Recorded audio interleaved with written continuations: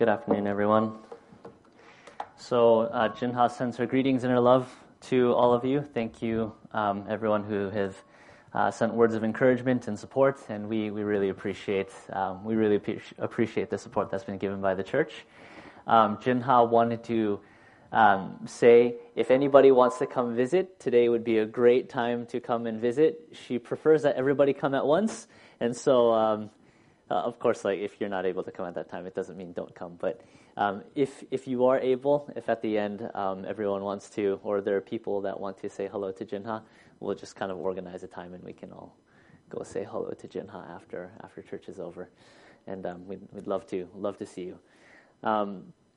So basically last week, I guess just giving for those of you who are not familiar with what happened, Jinha had dinner Saturday night. We had a few people over. I think Vanessa and James and David were all present at our house, and we kind of had a nice dinner together.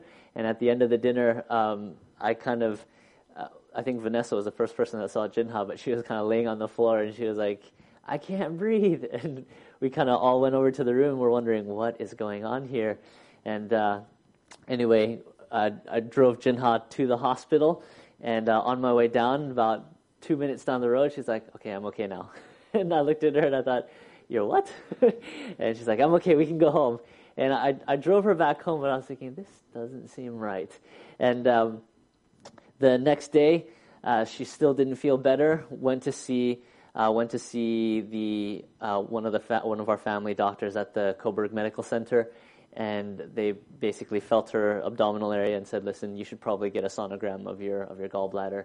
And we went to the emergency room that night, and basically they noticed that her liver was inflamed after some blood testing. And initially the doctor came to her and they're like, we think you have hepatitis.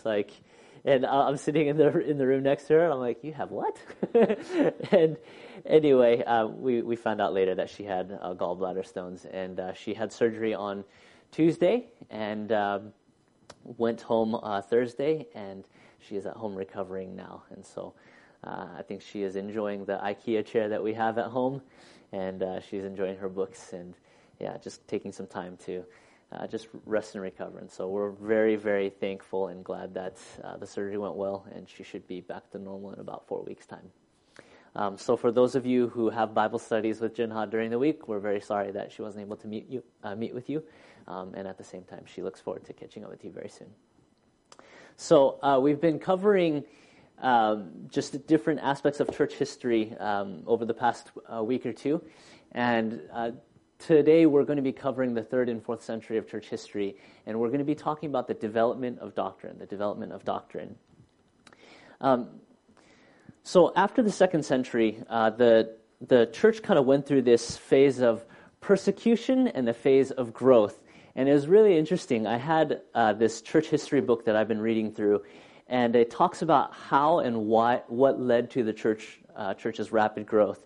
And as you were watching in the video, it kind of talked about how church is less of like the centralized building and more of spending time in people's homes, sharing meals, sharing really their life story.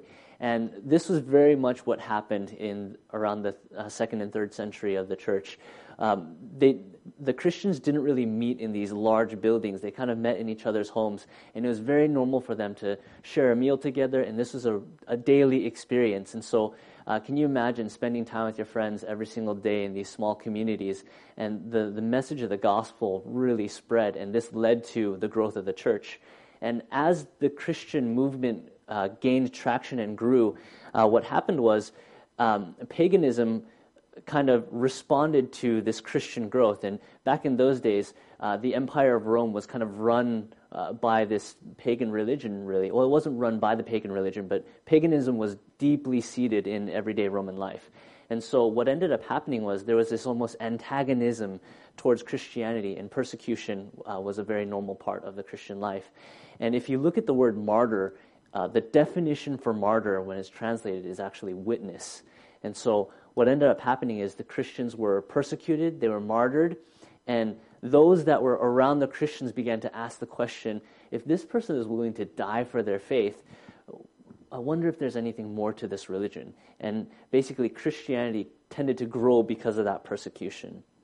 Now, what takes place at about 311 AD is that there's this massive structural change that goes throughout the Roman Empire. And what takes place is Rome is kind of run by these 4 different rulers. And the 4 different rulers are kind of trying to gain the most influence and the most power, and they started going to war with each other. And the result of this war was there was a man named Constantine. Let's see if I can get this to...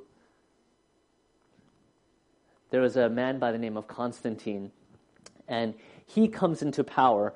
And basically what takes place is he has this idea, and he's thinking, how do I kind of have this cementing effect in my empire? How do I unify this empire so that there isn't fighting, that it lasts a long time, and we can stay in power and control people? And his idea was, if I can get Christianity to be that cement or that glue that binds this empire together, then I could really have something that's good. And so Constantine put about these policies that tended to really favor the Christians.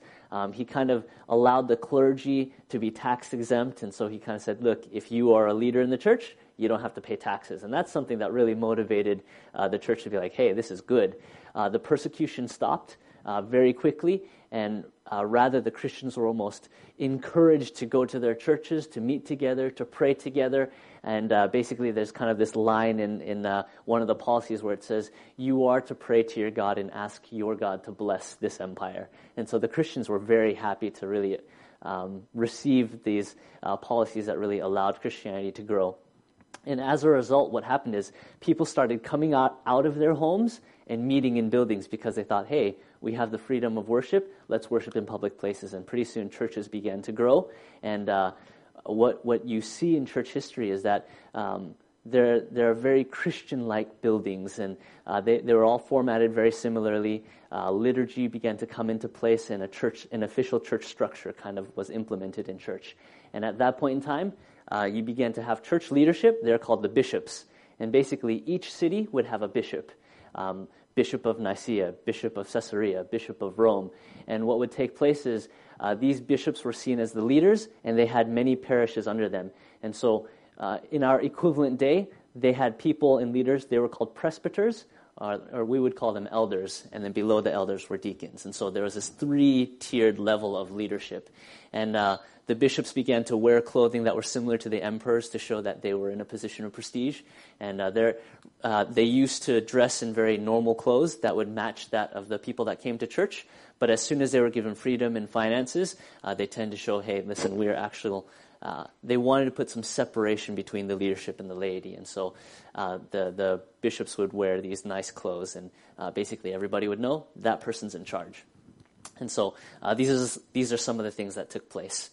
Now, in the Christian mind, there were different responses that happened to this time of gospel prosperity, if you will. One response was to embrace the change that was taking place.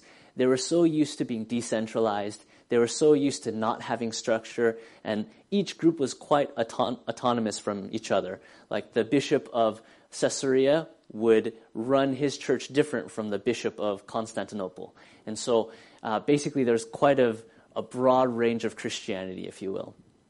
And what happened is, there was kind of this desire to kind of keep everybody together. And so I'll share with you just a little bit what happened here. But basically, yes, one group of Christians that really embraced the change that was taking place, they kind of saw Constantine and the Empire of Rome as the gateway to gospel prosperity. And they really thought God had raised Constantine up and raised him to conquer the other empires, and they were just so happy because they're so used to being persecuted, they're so used to having their lives at risk, and now all of a sudden there's peace and there's freedom to worship however they want to. And so there was a group of people that really embraced Constantine and the Empire of Rome and the changes that were taking place. There was another group of Christians that were very devout, and these are kind of like the people that really hold true to truth. They saw the change as a threat to Christianity. They thought, listen, there's so many new people coming to our church, and the number of new people that are flooding into the church, the number of pagans that are flooding into the church, we're not able to teach them properly, nor do they want to be taught properly. the church no longer exists as it should be or as it is, and therefore this is becoming dangerous. And so there was a large group of people that kind of exited the church and went into the desert and became very monastic in their type of following of Jesus, and their type of discipleship, if you will. Then there was a third group of people. They just tended to kind of stay in the church and think, okay, well, there are changes, but let's just see what we can do. And they were kind of a little bit more neither here nor there, but they stayed in the church.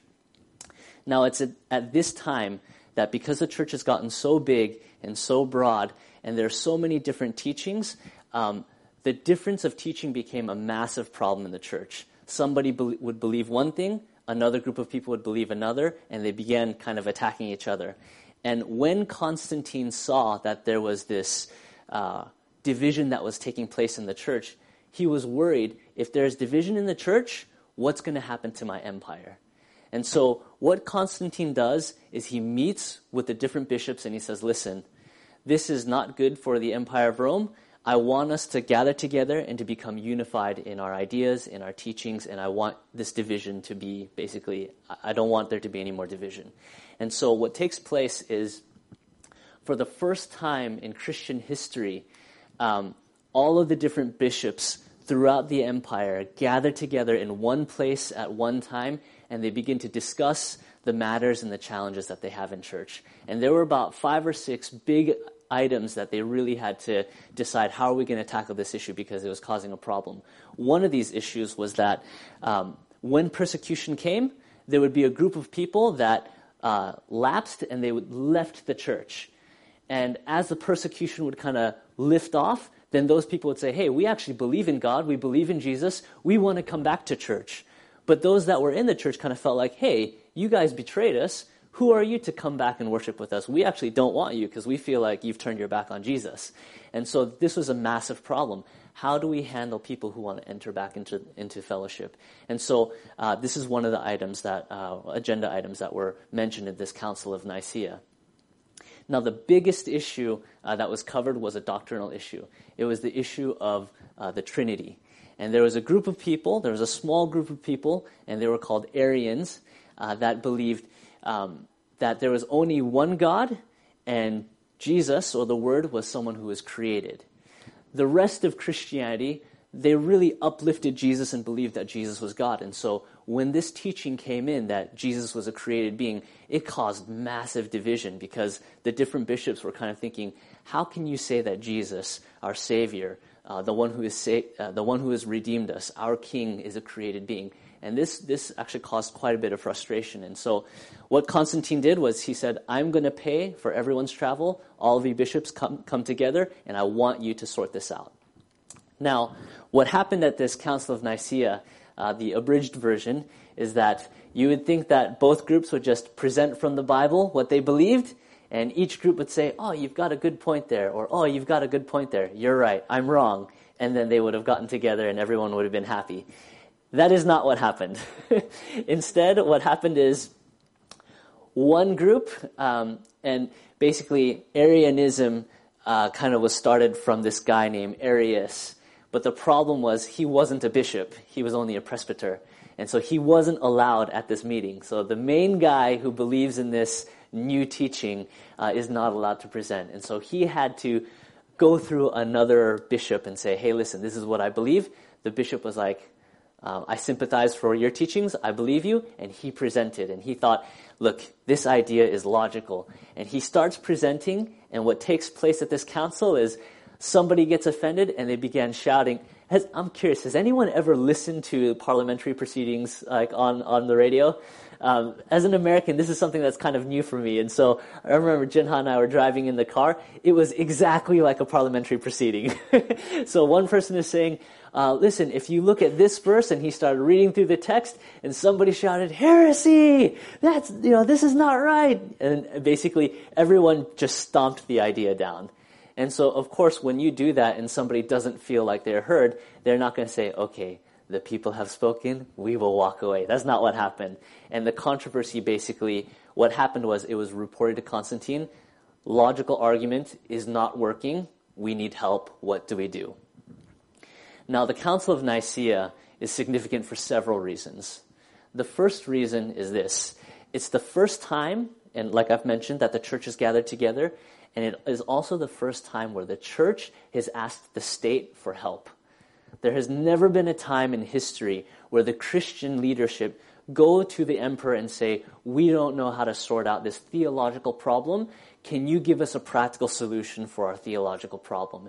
And Constantine's, basically, his solution is, you guys come up with a way to unify yourselves, and I will take care of the other bishops. In other words, I'm going to kick the other bishops out, and they're going to be not excommunicated, but exited from community, if you will.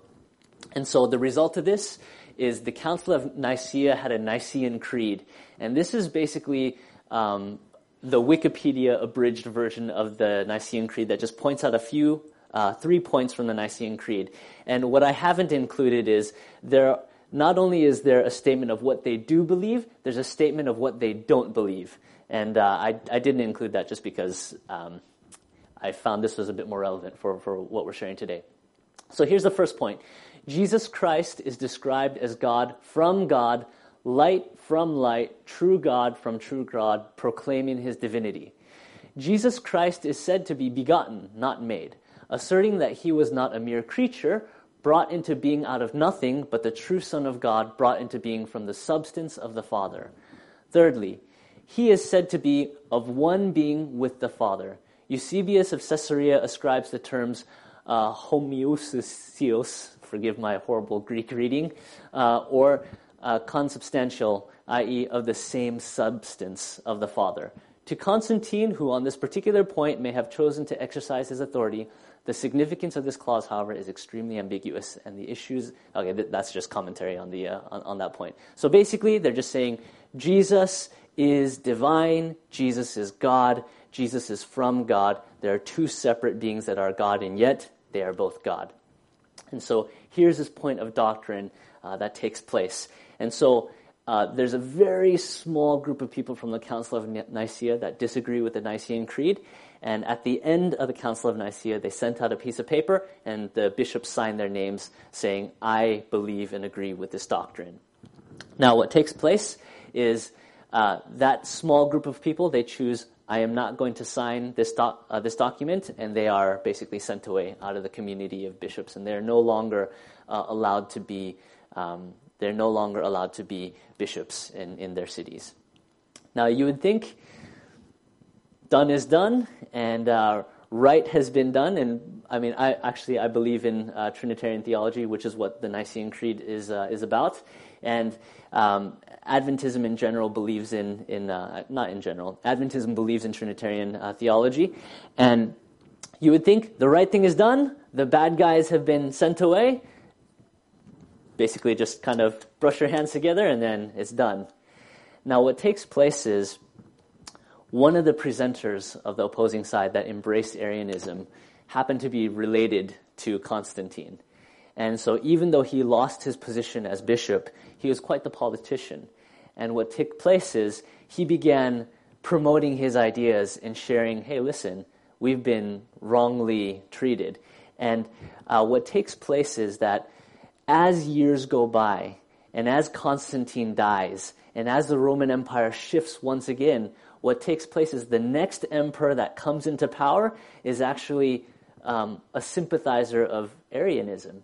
And what ends up happening is almost everybody who signed the Nicene Creed gets kicked out of leadership, and then a new leadership is instated. And this basically goes back and forth through church history.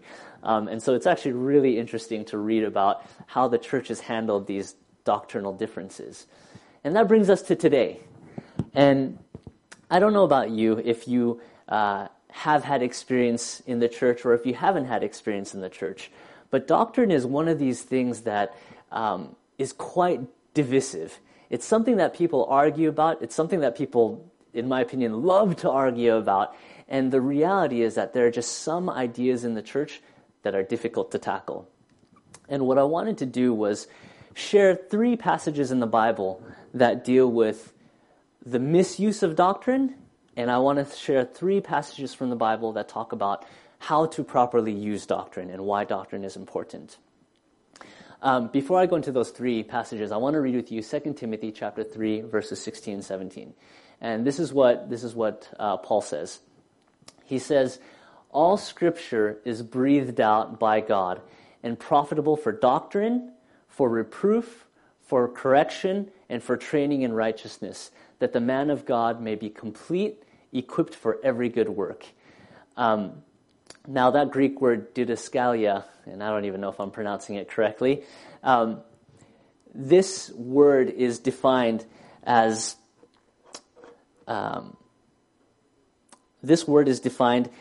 instruction, teaching, principle, or doctrine. And whenever this word is used, I basically put this in a word search and read each verse where this word is used. And what I found was that there are just as many verses that talk about the misuse of doctrine as there are verses that have to do with the proper use of doctrine.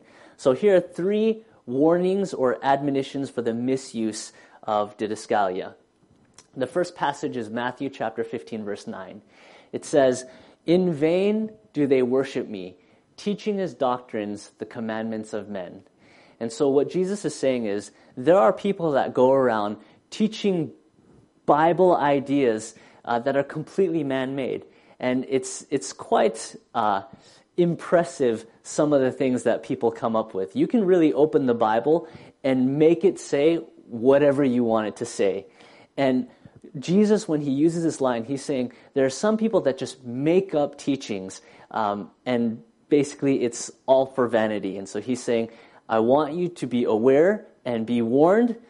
Do not fall for man-made teaching. Do not fall for man-made commandments. Here's the second passage. 1 Timothy chapter 6, verses 3 to 6. "If anyone teaches a different doctrine and does not agree with the sound words of our Lord Jesus Christ and the teaching that accords with godliness, he is puffed up with conceit and understands nothing. He has an unhealthy craving for controversy and for quarrels about words, which produce envy, dissension, slander, evil suspicions, and constant friction among people who are deprived in mind and deprived of the truth, imagining that godliness is a means of gain, but godliness with contentment is great gain." So here, Paul says, one challenge of doctrine is that it really brings out the debater in different people. And he's saying one challenge of doctrine is that people are not looking for a solution, people are not looking for the right answer, they just want to talk about why one answer is the wrong answer. Growing up, and I say growing up, I probably still do it right now, I recognized at one point in time in my life, I just like arguing for the sake of arguing. And there is nothing like a contentious debate where the easy answer is not, there just isn't an easy solution for a topic. It's so fun to talk about those things. And so I would gather together with my friends and we would debate. And what started out as a harmless debate turned out to become something that's very personal. And oftentimes one person would be offended. Sometimes it was me, sometimes it was another party. And we have these pet debate topics, especially in the church, and some of them have been going for a long time, some of them are very recent. I'll list a few of them. One is this idea of the very thing that the Nicaeans argued, or not, they weren't Nicene. One thing that was argued about in the Council of Nicaea.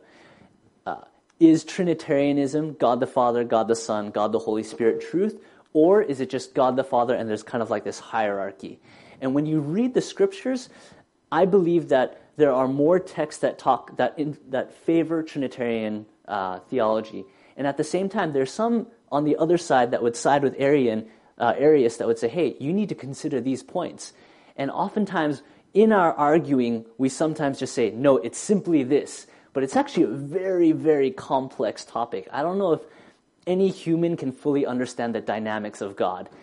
And if we ever come to the point where we fully understand the dynamics of God, it's kind of like we have come to the point where we fully understand the divine. And that person in and of themselves becomes divine because it's like there's nothing else I need to know. It is impossible to fully understand God. That's my point. Another thing that we like to argue about is music. Should we have music with drums or no drums? And it's like, if you've got a thing that's got some skin wrapped around it, well, that's from and then it just goes on from there, right? And my point is this. There are some times when you read the scriptures And Scripture doesn't always account for instruments that haven't been in existence yet, or technology that hasn't been in existence, and we like to place morality on certain things. Synthesized music, that sounds worldly to me, therefore it's wrong. And people argue, and there are just some topics that are difficult. The one that our church currently is discussing is this idea of women in ministry. Countless pages have been produced on for and against, and it's kind of like at one certain point in time, it's important for people to recognize this is not a simple topic. This is not a simple topic, and at least to give each other the benefit of the doubt. Anyway, difficult topic. And I can list several others, but those are just some that come to my mind. People love to argue, and doctrine brings out the best debaters of us, if you will. And so basically Paul says, be wary of doctrine. Be careful of doctrine. Here's a third text. 2 Timothy chapter 4, verse 3. For the time is coming when people will not endure sound teaching, but having itching ears, they will accumulate for themselves teachers to suit their own passions. Teachers to suit their own passions. And so this final admonition or warning of how doctrine is used is people are selfish in general. And Paul is saying people will have teachings that suit their needs. And basically Paul is saying one indicator where you know that you need to be careful is if somebody is practicing something out of pure selfishness, it just turns into idolatry, basically. It turns into something that you can manipulate. God becomes someone whom you can edit, and that God that you create benefits you personally. And Paul says, be wary of that doctrine. Now here are three passages where doctrine is a good thing. The first passage is 1 Timothy chapter 4, verses 13 and 16. Paul says, till I come, give attention to reading, to exhortation, to doctrine. Do not neglect the gift that is in you, which was given to you by prophecy, with the laying on of hands of the eldership. Meditate on these things. Give yourself entirely to them, that your progress may be evident to all. Take heed to yourself and to the doctrine. Continue in them, for in doing so, you will save both yourself and those who hear you. And Paul here connects this idea of doctrine and this idea of experiencing salvation. Now, here's what I don't think Paul is saying. Paul is not saying, once you understand doctrine, you are saved. What Paul is saying is, the proper usage of doctrine is to cultivate people's understanding so they can be saved. It's like this, and I've used this example before. I recently had an eye exam, and they put the little the thing over my eyes, and there's like 500 little lenses, and the optometrist is saying, here's option A. Can you see better with option A or option B? And I've got to tell the optometrist, option A is better or option B is better. And basically she keeps sliding different lenses until I can see clearly. And what doctrine is supposed to do is it's supposed to give us a perceptual lens so that we can clearly see Jesus and experience salvation. It doesn't mean that the lens can save you. It just means that you can see properly so that you can make the right decision. I want to give an example of this. If you go to the book of Romans, and we're going to look at Romans chapter 5.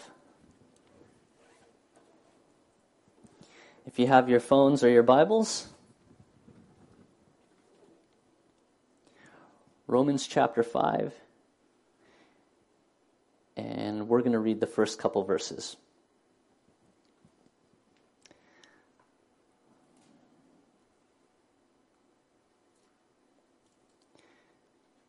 And here's what the passage says. And this is kind of like heavy theological words, so just bear with me for a moment. It says, therefore, being justified by faith, we have peace with God through our Lord Jesus Christ, by whom also we have access by faith into this grace where we stand and rejoice in hope of the glory of God. Okay, I just want to stop right there. So Paul is saying we can have peace with God, and the way that we have peace with God is basically, he says, you have to step into grace. Step into grace. Now, I want to ask you a question as you're reading through the first two verses. How do you step into grace according to Paul? And I'd like you to look at the verse and just say the answer. How do you step into grace? Yes, by faith. Okay? So he says, you are saved, you can have peace by stepping into grace. Well, how do you step into grace? And Paul says, by faith. Does that make sense as you're reading through the passage? Now, here's my question. What does it mean to have faith? Faith in what? And the way that you find out what Paul is referring to is by reading the previous passage to figure out what exactly are you supposed to have faith in, if that makes sense. So if you go to Romans chapter 4 and read the last portion of Romans chapter 4, and if you can read just silently, reading verses 20 to the end of the verse. 20 to the end of the verse. And I'll just give you about maybe 15 seconds, 10 to 15 seconds just to read over those 4 or 5 verses. So Paul says, you are saved by stepping into grace. And the question is, how are you saved by stepping into grace? By faith, by believing. And my question is, believing what? Now, if you're reading verses 20 to 25, I'd like to highlight a specific promise that's mentioned here in Romans chapter 4. And if you look at verses 23 and 24 and 25, what is it that Paul wants you to have faith in?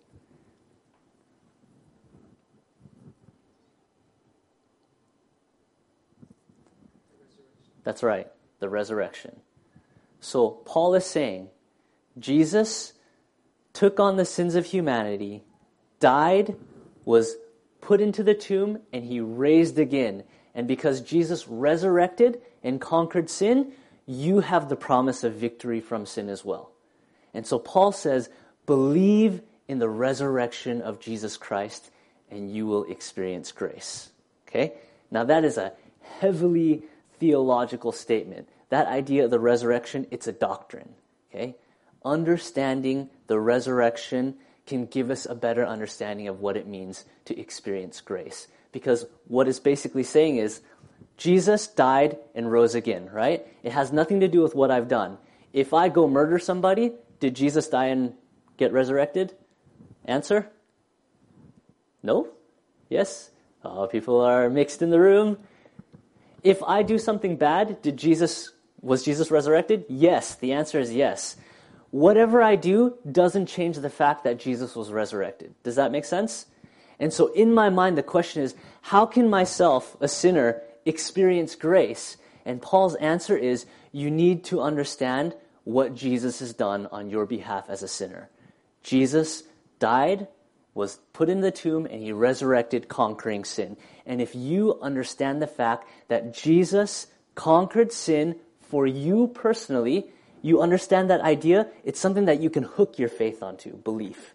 You can say, I believe Jesus died and rose for me, and the experience of salvation is supposed to take place. And Paul says, now you have peace.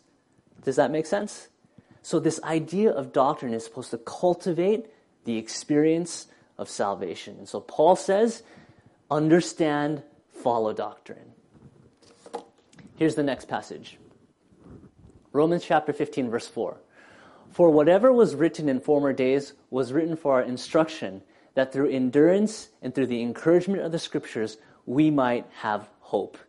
The idea of doctrine is saying, I know there are a lot of things that are difficult, there are a lot of things that I don't understand, but there are a few things that I can understand when it comes to the teaching of the Bible. And that understanding is supposed to cultivate this idea of hope. I can actually hook my faith onto something that is solid. The idea that Jesus died and rose again for you, the idea that Jesus offers salvation for you, is supposed to inspire hope. There's this saying, a person can last about 10 days without food, 3 days without water, but not a moment without hope. And so the idea of doctrine is supposed to cultivate hope as we search for God.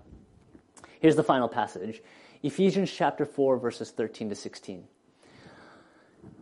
Until we all attain to the unity of the faith and of the knowledge of the Son of God, to mature manhood, to the measure of the stature of the fullness of Christ, so that we may no longer be children, tossed to and fro by the waves and carried away by every wind of doctrine, by human cunning, by craftiness in deceitful schemes.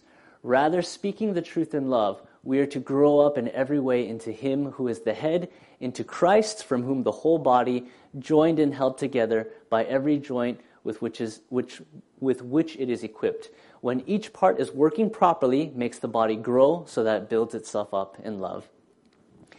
The idea of experiencing and understanding doctrine properly is supposed to give us a fuller experience with Christ. It's supposed to build the church of God. It's supposed to inspire faith. It's supposed to increase the love that we have for one another. I think when we approach the topic of difficult doctrine, difficult teachings that seem to divide, the question is this causing us to be more united, or is this causing us to be more divisive? And how we approach a topic is just as important as the end result of what we get from that discussion, if that makes sense. And so what Paul says is, doctrine is supposed to build up. And there are times where it tears down. And what we have to ask ourselves is the question, are we arguing about the right thing here? Are we arguing about the right thing? And I hope that as we are building this community of faith, we're going to come across challenges, differences of opinion, differences of teaching from amongst different people. Someone's going to believe something different than another person. And I hope that as we grow together, as we share the Word of God together, that we would really be able to grow in doctrine, grow in love, and may we have a better understanding of Jesus. May God bless you this afternoon.